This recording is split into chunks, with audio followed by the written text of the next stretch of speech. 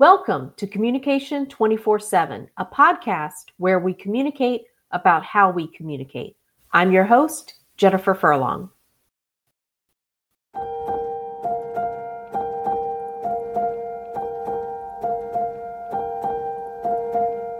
I read an article yesterday in The Atlantic by a writer named Andrea Stanley, and the article was titled, "People Are Hiding That Their Unvaccinated Loved Ones Died of COVID." It was originally published on January 18, 2022. And in this article, Andrea explores the impact the vaccine debate turned culture war has had on the ability for family members and friends to openly grieve and properly grieve about the loss of their loved ones, specifically when the one who died was someone who was unvaccinated and died of COVID. This article got me thinking about how we communicate to those who are suffering the loss of a loved one. And how we choose to communicate to that person can make a huge difference in how they go through the grieving process. Do we communicate in a way that makes that person feel as if they can be open with their grief, that they will be supported? Or do we communicate in a way that makes that person feel as if they cannot be open with their grief? In essence, making them feel alone. So this isn't one of those feel-good, tell me all the things I can do to be a great communicator type of episode, because life is messy and difficult, communication is messy and difficult, and sometimes we have to communicate about things like death and suffering. And today is one of those days. It's an important topic, and I hope you find this episode to be one of the most impactful episodes you'll benefit from. It's the Amazon you love, but for work.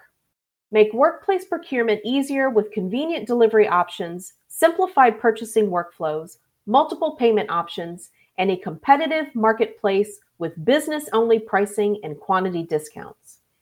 Anyone who makes purchases for work like procurement specialists, office administration, IT departments, for example, can create a free account for their business. Create your free business account today by clicking on the link in the show notes. Unfortunately, many of you won't even have to imagine what it feels like to communicate with others about death, because it has already happened within your family, and maybe their death was due to COVID. So to you, I want to say I'm truly sorry. This will probably be a difficult episode, but I hope you hang on, because we all need to talk about this, and we all need to talk about how we talk about this. So let's get started. Imagine your mom just died, or your dad, your sister, it could be your brother, your spouse, your child. You fill in the blank with anyone you care about. Just imagine that a loved one has just died. And because we live in the age of social media, at some point you decide it's time to complete the unpleasant task of posting the announcement of the death of your loved one to the world so that extended family and friends will know about the loss. Inevitably, the questions will start rolling in. How did they die? That's definitely a loaded question in the age of COVID. And if they did die of COVID, the next question is usually, were they vaccinated? That's an even more loaded question. You can feel it oozing with prejudgment.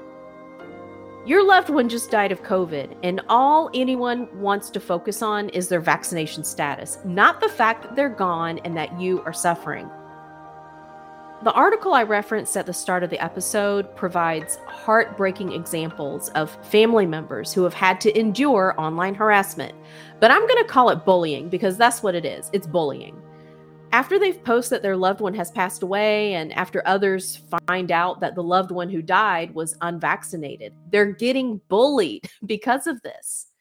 Now, I want you to put your opinion about vaccines, about vaccine mandates, your opinion about what it means to be fully vaccinated, your opinions about boosters, and all of that stuff. Put all of that stuff to the side for the moment, okay? Put it to the side and think about what it means for a family what it means for friends to lose someone who is important in their life.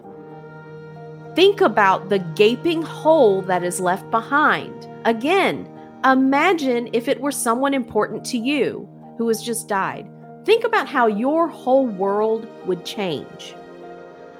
Now, imagine that instead of receiving condolences, instead of receiving the emotional support you would normally expect and need while you are trying to come to terms with living your life without this important person you loved so dearly, instead of all of that support, you receive judgment. You log into your social media accounts, and instead of reading responses that are supportive, you find yourself deleting messages of condemnation. I'm going to read to you some passages from this article where a woman named Andrea shared her experience. Andrea said she remembers people saying things like, "I can't believe your mom was an anti-vaxxer," and "I can't believe she didn't understand that COVID could kill you." And one person messaged her to say that they couldn't believe her mother hadn't protected herself. Andrea said that instead of people saying that they were sorry for my loss, they would question my mom's medical choices. It became all about her vaccine status. It was incredibly hurtful. Now, Andrea said that her mom was not anti-vax, and she was hesitant. She did admit that her mom was hesitant at first, but she did speak with her doctor, and she did make plans to get vaccinated. Unfortunately, she got sick before that happened.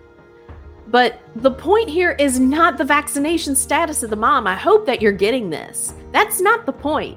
The point here is someone who is suffering, trying to come to terms with the fact that her mom is no longer here on this earthly plane of existence, and instead of receiving compassion, instead of receiving empathy, she is receiving messages critiquing her mom's behavior. I was surprised to learn from this article that there are apparently scores of online communities that exist solely to insult the unvaccinated dead. They also have a nickname for the unvaccinated dead called, quote, COVIDiots. Yes, they now have a label for the unvaccinated who died from COVID. COVIDiots. How do these online communities go about insulting the unvaccinated dead? Some of them screenshot the dead's photos and posts and then turn them into memes. Imagine going online and seeing your loved one who just died turned into a meme for the entertainment of others. This is incredibly cruel, people. And apparently, this abhorrent behavior has become enough of a problem that an advocacy group called Marked by COVID was created to offer support to families affected by the pandemic. A co-founder of this organization said in the article that I've been quoting to you that people who have lost an unvaccinated loved one to COVID don't feel safe about sharing their struggles with others for fear of the personal attacks that will likely follow. They're not sharing the full story on obituaries or memorial posts. They are censoring themselves, and in doing so, these people are being denied access to sharing their grief. They are grieving alone. Think about how sad that is. Unfortunately, the unvaccinated dying of COVID is not the first societal taboo when it comes to family members being denied the comfort of grieving openly while feeling supported. Think about the HIV and AIDS epidemic of the 80s and 90s. Think about suicide and drug overdoses. Even think about lung cancer. Kenneth Doka is the author of the book, Grief is a Journey. And in this article, he explained that we see this come to fruition when the victim is perceived to having had a role in their own death. In other words, the victim is blamed for their death. Lung cancer? Oh, they were a smoker? I see. They had that one coming. HIV? They must have been sleeping around. They definitely had it coming. Suicide? What a selfish act. How could they do that to their family? Drug overdose? Another selfish act. They should have known better. Meanwhile, all this judgment is doing nothing to help the loved ones who are grieving. Oh, your dad died of COVID? He wasn't vaccinated? He should have known better. As a result of the judgment from others that come along with the perception that the victim played a role in their own death, loved ones don't feel that they can fully grieve because of these societal taboos. So they hold back telling the whole story, or they don't say anything at all because instead of mourning their loved one, they get stuck in a debate denying their need to fully grieve. So here's my challenge to you today. The next time you hear someone announce or see a post online that someone is announcing the death of their loved one, before you make that move to ask them how they died, I want you to stop for a moment and ask yourself, why do you want to know? How is their answer going to influence your perception of the one who died? Is it possible you may become more judgmental? Is it possible that in that judgment, your response may turn into something cruel and callous rather than something supportive for the loved one who is grieving? Remember, they are already suffering. Do you really want to add to that person's suffering? Do you think that your judgment will add anything positive? Do you think they really care to hear it? And do you think vilifying the deceased is going to make any real difference? Other than making yourself feel superior, I mean. So let me answer that question for you. No, it won't make a difference. The person is grieving and you are just making yourself look like a complete asshole in the process. Look, COVID has not been fun. For nearly 2 years now, we have all been subjected to uncertainty, and nothing makes humans more susceptible to behaving more animalistic than uncertainty. We don't like not being in control, and this pandemic has definitely created a situation in which we all have felt out of control for quite some time. The frustration at wanting the pandemic to end so we can get back to normal is an understandable feeling. Just be mindful of to whom you are pointing your frustration. I know we feel out of control, and the choice to get vaccinated is one of those points of contention that goes to the core of control. But that is neither here nor there with what I'm focusing on today. I'll tell you, one thing that you are in control of is how you choose to communicate to others in their time of need. When you find out another person is suffering the loss of a loved one, regardless of how that loved one died, you can choose the path of empathy or you can choose the path of judgment. You can be the source of comfort or you can be a source of pain. You can choose to be compassionate or you can choose to be cruel. What will your choice be? Thank you for listening to my rant today. I just feel really strongly about this topic. And when I read this article in The Atlantic, I just felt inspired to record today's episode. I think it's something that needs to be said. I'd like to thank Andrea Stanley for writing an article that inspired me to think about the part I play in another's journey with grief, especially in the time of COVID. If you are one of the millions of people who agree that our society is more divided than ever, I invite you to contemplate the role that you play in that division. How you respond to someone who is letting you know that their loved one just died, and then you find out they died from COVID, how you respond to that can play a part in that division. So take responsibility for how you communicate with others. The link to the article is in the show notes, and I highly recommend that you read the article for yourself. I'm willing to bet it will inspire you to think critically about how you communicate to others during their time of grief in the age of COVID. At least I hope it will. Till next time, take care.